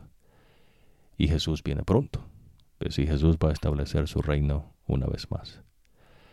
Ahora el Señor le dijo a Moisés: haz 2 trompetas de plata martillada y úsala para convocar a la comunidad y para avisarle a los campamentos cuándo ponerse en marcha.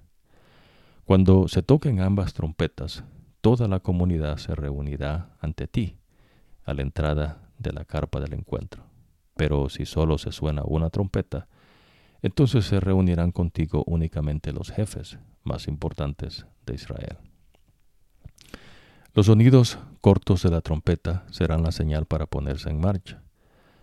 Al toque de los primeros sonidos cortos, los campamentos del oriente se pondrán en marcha. Cuando se toquen, cuando se toquen sonidos cortos, por segunda vez, los campamentos del sur se pondrán en marcha. Los sonidos cortos serán la señal para ponerse en marcha. Pero cuando se quiera convocar a toda la comunidad, el sonido será diferente. Se tocarán sonidos largos, no se tocarán sonidos cortos. Los hijos de Aarón, los sacerdotes, serán los encargados de tocar las trompetas. Esta será una ley que siempre obedecerán todos ustedes y también las generaciones por venir. Cuando estén en su tierra y el enemigo los ataque, ustedes tendrán que salir a pelear. Imagínense, ¿no? Cuando estén en su tierra y el enemigo los ataque, ustedes tendrán que salir a pelear. En esas ocasiones toquen las trompetas y griten fuerte. Así yo, el Señor su Dios, les prestaré atención y los salvaré de sus enemigos. Las trompetas también deberán tocarse en ocasiones de alegría, como en los días de fiesta y en sus fiestas de luna nueva. Claro, no es que se adora a la luna, pero ya usted aprendió que Dios le muestra, ¿no?, que la luna gira alrededor de la tierra y eso es un mes. Y en verdad, pues, la Pascua, el 14avo día, es la segunda semana, ¿no?, que es un viernes de tarde. Lo que se conoce como un viernes, pero en verdad es el 6º día de tarde. En 2 semanas, el 14avo día, ¿no? Interesante. También se tocan cuando ofrezcan sus ofrendas, que deben quemarse completamente, y sus ofrendas para festejar. Así yo me acordaré de ustedes, porque yo soy el Señor su Dios. El día 20 del segundo mes del segundo año, la nube se levantó de la carpa del pacto. Entonces el pueblo de Israel comenzó a viajar desde el desierto del Sinaí hasta el desierto de Parán, que fue donde la nube se detuvo. Así que ellos se pusieron en marcha por primera vez a la señal del Señor a través de Moisés. La unidad militar del campamento de los descendientes de Judá se movió primero por tropas. Naasón, hijo de Aminadab, estaba al mando de esta unidad militar. Natanael, hijo de Suar, estaba al mando de la unidad militar de la tribu de Isaacar, y Eliab, hijo de Elón, estaba al mando de la unidad militar de la tribu de Zabulón.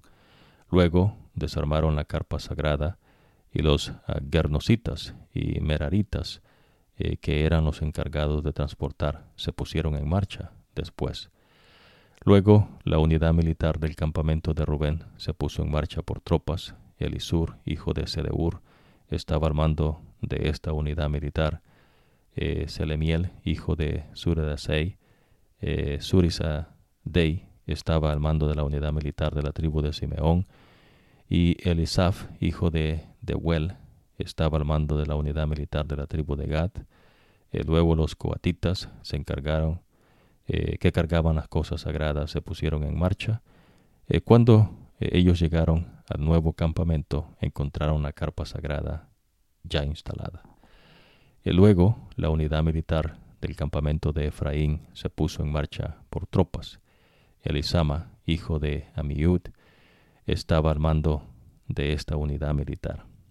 Gamaliel, hijo de Pedasur, estaba al mando de la unidad militar de la tribu de Manasés.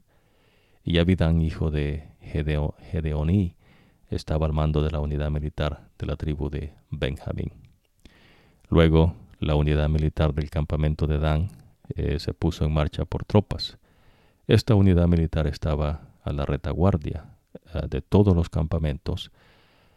Ahiezer, hijo de Amisadai, estaba a cargo de esta unidad militar. Pagiel, hijo de Ocrán, estaba al mando de la unidad militar de la tribu de Aser. Y Ahirá, hijo de Enán, estaba al mando de la tribu militar de la tribu de Neftalí. Esta era la orden de avanzada de los israelitas por unidades militares cuando se ponían en marcha. En una ocasión Moisés le dijo al suegro Obat, hijo de Deuel, el medianita: nos vamos al lugar que el Señor dijo que nos daría. Ven con nosotros y te trataremos con generosidad, porque el Señor ha prometido ser generoso con los israelitas. Pero Obad le dijo: yo no voy con ustedes, mejor me voy a mi tierra, a donde está mi familia. Entonces Moisés le dijo: por favor, no nos dejes, porque tú sabes dónde podemos acampar, en el desierto, y nos servirás de guía. Si vienes con nosotros, compartiremos contigo todo lo bueno que el Señor nos dé. Entonces ellos se fueron de la montaña del Señor y viajaron por 3 días. El cofre del pacto del Señor viajó frente a ellos esos 3 días. Iban en busca de un sitio de acampar. Desde que dejaron su campamento, la nube del Señor estaba sobre ellos durante el día.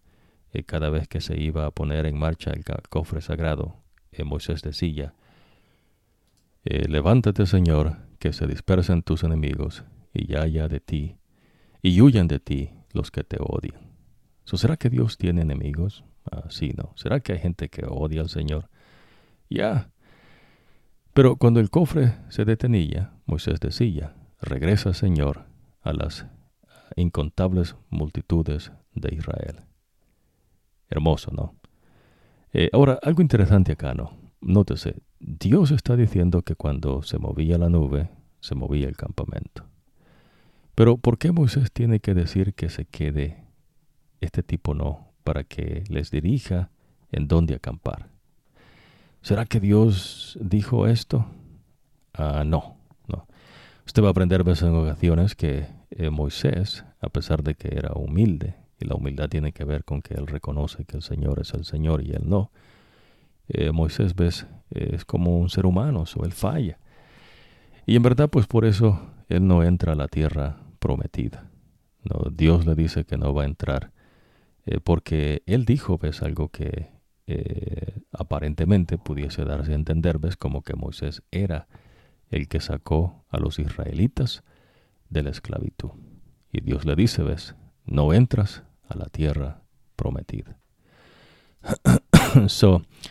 Así ocurre, ves, como cuando se dice que se le llama a los discípulos de Jesús cristianos. ¿De dónde, no? Son discípulos. Jesús les llama discípulos. Cuando Jesús da su revelación a Juan, Jesús dice, ves, que son los discípulos, los seguidores de Jesucristo. Bueno, vamos a hacer una pausa acá. Continuamos en la próxima ocasión. Se pone esto no más interesante. Imagínense, aquí usted está aprendiendo que el pueblo de Israel va en rumbo a la tierra que Dios les promete. Y es un pueblo que Dios establece, es un pueblo que Dios toma cuidado de ellos, y es un pueblo, ves, que Dios les está enseñando todo, absolutamente no todo. Poco a poco va a ir aprendiendo, ¿no?, que por lo menos en esta primera ocasión, en verdad por eso Dios se llama que Él es el creador y que solamente hay un creador. Me explico, ¿no? Digamos, usted está aprendiendo, ¿no?, que Lucifer, Dios enseña, ves, que puede tomar la forma de una serpiente, pero no es una serpiente. Por ejemplo, ¿no?, Moisés tiene una vara y Dios le dice, tira esa vara, y esa vara se hace una serpiente, de verdad, ¿no? Eso solo hace el creador, ¿no? Interesante, ¿no? Por eso, usted está aprendiendo, ves, la gran diferencia entre Dios y el mundo. Nótese lo siguiente. En el mundo, inclusive ahora en día, ¿no?, hay gente que dicen que son expertos, especialistas, pensadores, genios, científicos, escritores, historiadores. Y también hay gente, ves, que son magos, hechiceros, adivinos, espiritistas, ¿no?, que dicen que hablan con los muertos, etcétera, ¿no? Toda esta gente se ocupa en los pueblos que no tienen el conocimiento del verdadero Dios. ¿Se entiende, no? Pero lo que ocurre con Jesús, cuando Él establece la iglesia, es que Él ya no tiene un pueblo como cuando tenía el pueblo de Israel, que se identificaba como un pueblo. Ahora el pueblo de Dios se identifica individualmente. Si usted decide seguir a Dios y vivir de acuerdo a la sabiduría de Dios, usted lo hace. Y Dios lo reconoce a usted como hijo de su pueblo. ¿Se entiende, no? Pero vive en el mundo, pero no es del mundo. ¿Va entendiendo? Por eso, ves, los hijos de Dios están en todas partes. Y por eso el Evangelio Jesús manda a esparcirlo, ¿no?, por todo el mundo. El apóstol Pablo es uno que Dios levanta, ves, para que haga ese trabajo y empiece a esparcirse las buenas nuevas de victoria en Cristo Jesús, el Evangelio eterno. Pero no tiene que ver, ves, con el mundo. Interesante, ¿verdad? Usted puede ser de cualquier país, ¿no?, cualquier descendencia. Lo que Dios dice que le interesa es que usted acepte el Evangelio eterno, se bautice en el nombre del Padre, del Hijo y del Espíritu Santo, y que viva de acuerdo a las enseñanzas de Jesús. Pero en ciertos países usted puede vivir de acuerdo a las enseñanzas de Jesús, y en otros países la persona no, tiene persecución. Hay gente, ves, que como en los pueblos paganos, ¿no?, del tiempo de Israel que usted está aprendiendo, y acuérdese, ¿no?, que no va a decir usted dioses paganos, sino dioses falsos, ¿no?, dioses que no son de verdad. Esa gente, ves, todavía está ahora en día. Hay gente que adora a otros dioses. Pero la importancia es, ves, que Jesús dice que uno vive de acuerdo a la sabiduría de Dios. Si usted vive de acuerdo a la sabiduría de Dios, Dios lo cuenta como su hijo. ¿Se entiende?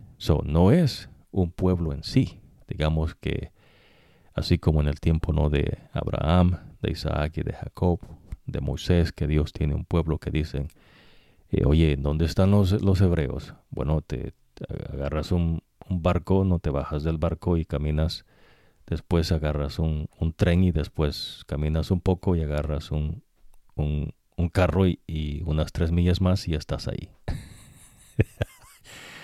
Hoy no es un lugar así, pues. El pueblo de Dios es la iglesia. Y la iglesia es si usted vive de acuerdo a las enseñanzas de Jesús, sin importar de dónde usted sea, pero usted no puede cambiar lo que ya Jesús estableció. Jesús no ocupa de su ayuda, pues ya Jesús habló, ya Dios habló por medio del profeta, y lo que Dios pide es obediencia. Es así de sencillo, pero usted vive en el mundo. Yo no sé en qué país usted viva, qué costumbre tenga ese país, pero a Dios no le interesa eso. ¿Ves? Lo que a Dios le interesa es que usted viva de acuerdo a la sabiduría de Dios. Si el país tiene la libertad para que usted lo haga, amén. Y usted va aprendiendo, ¿no? Usted ve cómo está ese contraste que Dios enseña. Por eso Jesús, cuando levanta a Pablo, Pablo va con los griegos. Usted aprende, ¿no?, que inclusive el mensaje, la revelación de Jesucristo, Dios tiene un mensaje para las iglesias, ¿no? Se dice, ¿no?, del Asia, y empieza a mencionar Jesús, los nombres, y Dios le dice, ¿no?, qué es lo que significa. Pero por eso ves ahora, Dios no tiene un pueblo de Israel, el verdadero Dios, ¿no? Porque acuérdese que Jesús fue rechazado por los hebreos de su tiempo, y Jehová de los ejércitos, que es Jesús, fue rechazado por los hebreos del tiempo que piden un rey.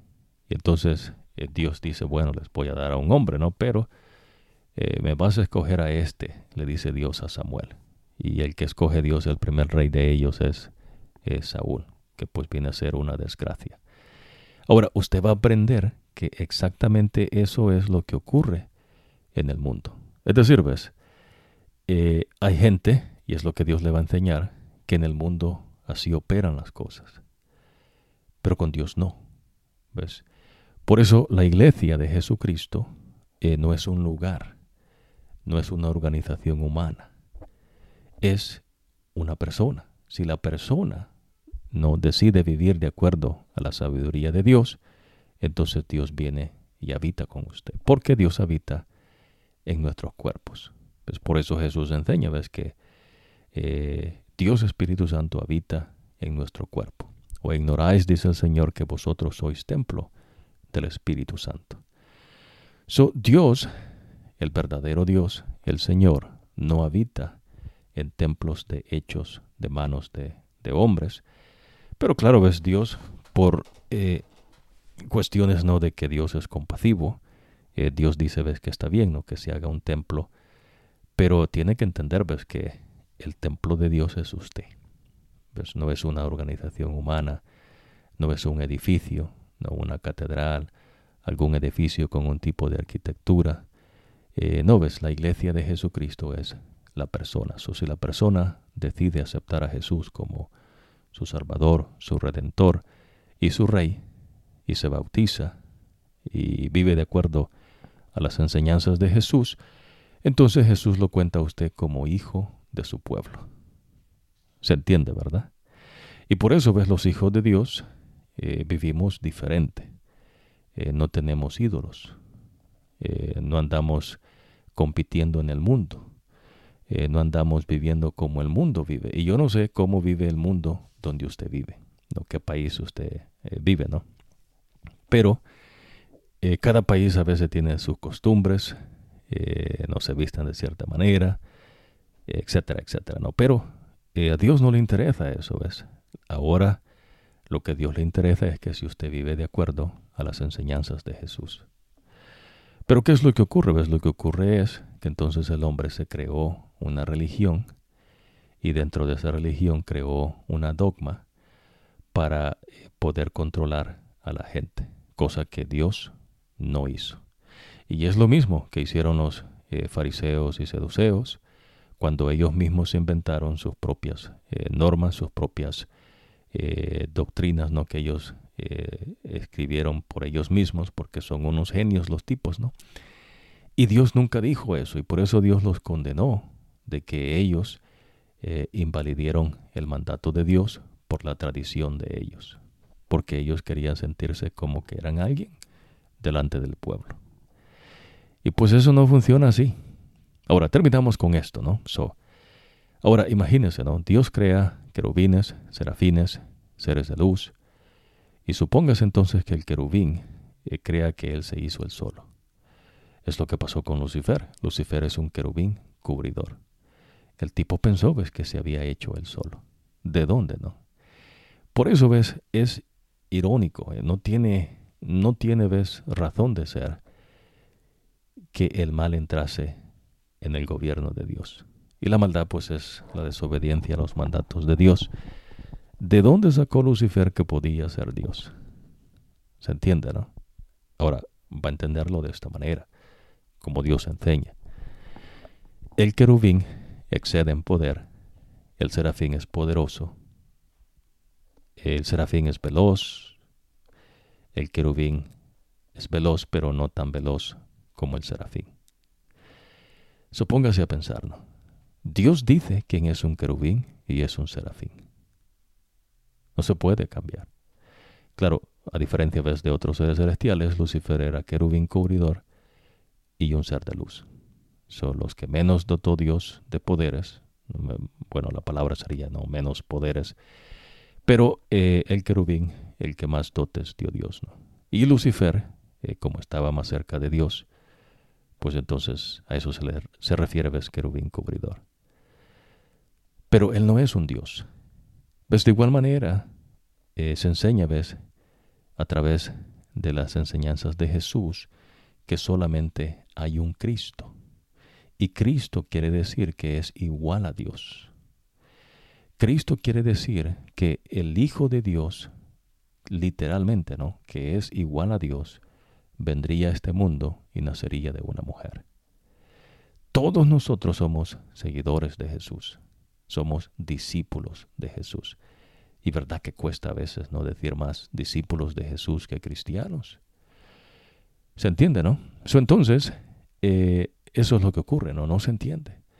De igual manera, ves, cuando entonces el pecado entra, no se entiende, ves, porque el hombre opta por apartarse de Dios, pero lo que Dios le está diciendo, ves, que cuando el hombre se aparta de Dios y empieza a adorar sus estatuas y empieza a adorar las obras de sus manos, el hombre se hace malo y corrupto. Y la maldad de ellos va en aumento. Es más, ves, entre más maldades piensan, más maldades hacen. Y entre más maldades hacen, maldades peores que se hacen. Y por eso Dios destruye al ser humano en el tiempo de Noé por medio de un diluvio. ¿Se entiende, no? Ahora que Jesús establece su iglesia, resulta, ves, que hay gente que entonces establece su dogma. Ahora le dicen, ves, que pues ellos son sacerdotes, en el caso, ¿no?, de una iglesia, y que la gente se confiesa sus pecados con un hombre. Jesús nunca enseñó eso. Si algo es cierto, ves, es que esta iglesia no es de Dios. ¿Se entiende, no? Lo mismo ves el protestantismo. Jesús no establece protestantismo. Toda esa cuestión, ves, es el mismo problema que ocurre cuando el hombre quiere ponerse en puestos que Dios no le ha llamado, ¿no? Y es lo que ocurre ahora en día y va a ocurrir, ves, hasta que Dios venga. Pero, así como en el tiempo de antes de Jesús, que tenía su pueblo, no, literalmente decían, no, allá en aquel lugar está el pueblo de Dios. Así ves como Jesús tenía ese pueblo, ahora tiene a su iglesia. Pero la iglesia ahora no es un lugar específico. La iglesia es las personas que deciden y optan por aceptar el Evangelio eterno, bautizarse en el nombre del Padre, del Hijo y del Espíritu Santo dentro del agua, siendo sumergido y viviendo de acuerdo a las enseñanzas de Jesús. Punto. Eso es todo. Se entiende, ¿verdad? Eso. Lo demás, Dios dice, ves, tiene sus categorías, ¿no? Ya que la gente pone las cosas, ¿no?, en categorías. En el mundo Dios dice, esto es estiércol, esto es basura y estos son trapos de inmundicia, dice el Señor. Imagínense, ¿no? La gente opta ir por lo que Dios llama estiércol, basura y trapos de inmundicia, en vez de optar ir por la pureza de las enseñanzas de Dios. Dios nunca establece cuestiones que el hombre vayan a decidir por ellos mismos que se haga. Por eso le estamos enseñando que Dios enseña y enfatizando a través del estudio de los escritos sagrados que los profetas mismos no sabían el mensaje de Dios hasta que Dios les explicaba el significado de la profecía. Las visiones que ellos miraban, ellos no las entendían. Dios tenía que explicarles. ¿Va entendiendo esto? Por eso, no hay en el pueblo del verdadero Dios, del Dios de Abraham, de Isaac y de Jacob, cuyo nombre es el Señor, cuyo nombre es Jehová de los ejércitos, y que vino a este mundo por una mujer que se llama María, y cuyo nombre es Emmanuel, Dios con nosotros. No hay personas que Dios establezca que le vayan a ayudar a Dios. Por ejemplo, Jesús en ningún momento establece que se le rinda culto a la Virgen María. Si bien es cierto que ella fue la mujer que Dios escoge, ¿no?, para nacer en este mundo, también es cierto que en ningún momento Jesús dice, no, oiga, tienen que hacerle una imagen amarilla y prenderle velas, ¿no? Jamás. O los apóstoles. Jesús no enseña eso. Pero en otros pueblos que no tenían el conocimiento del verdadero Dios, hacían estatuas y adoraban estatuas. Imagínense, lo mismo hacían los hebreos. Y Dios les dijo que no hicieran eso. ¿Y de dónde sacaron esto ellos? Bueno, porque es lo mismo que ocurre cuando usted se aparta de Dios. Interesante, ¿no? Ahora, imagínense, ¿no? Ahora, Dios le está enseñando eso. El Evangelio eterno, las enseñanzas de Jesús, Jesucristo es el que santifica, Jesús es el que purifica, Jesús hace todo. No existe tampoco, un protestantismo. Protestante quiere decir, ¿no?, que va en contra de lo que la Iglesia Católica supuestamente no dice que le enseña.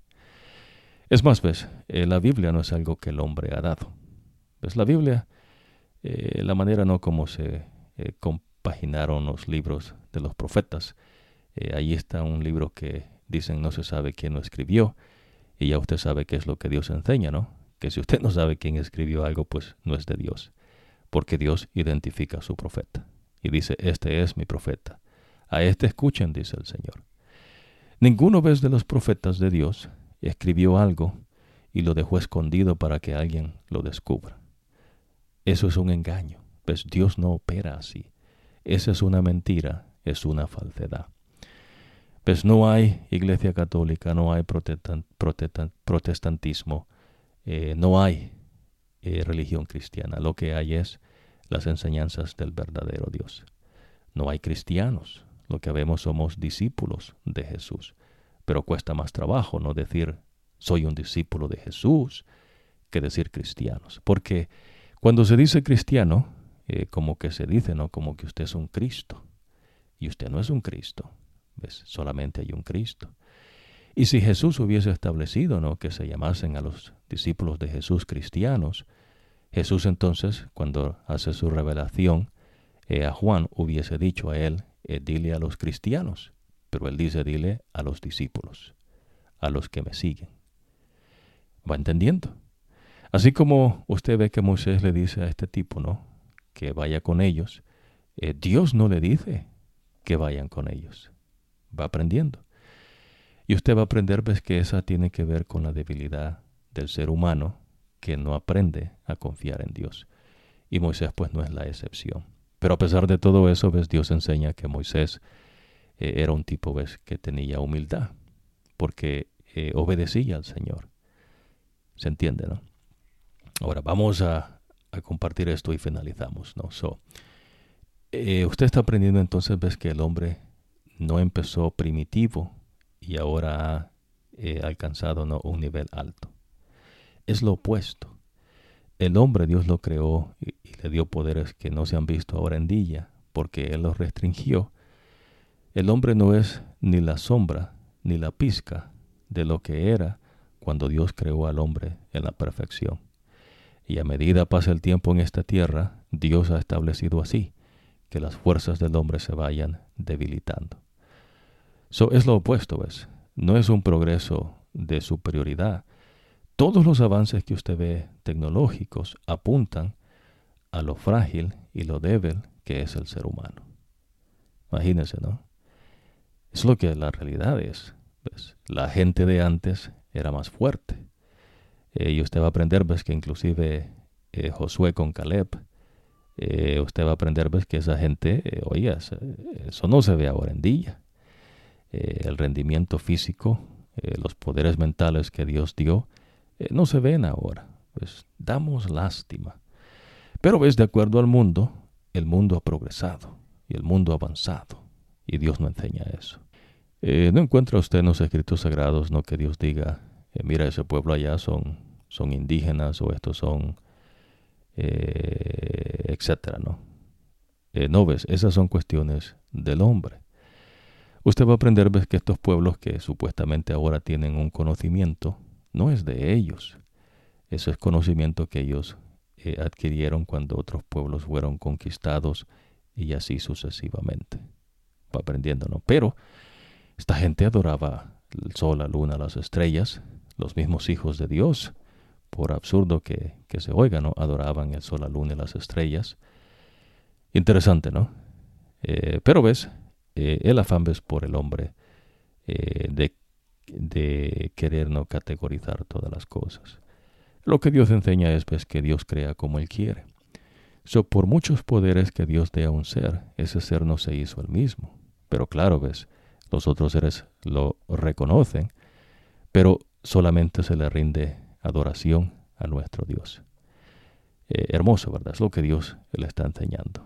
Quiera Dios que usted siga lo que Dios dice y que usted sea parte de la iglesia de Cristo. Que el Señor me le bendiga y nos vemos en la próxima ocasión.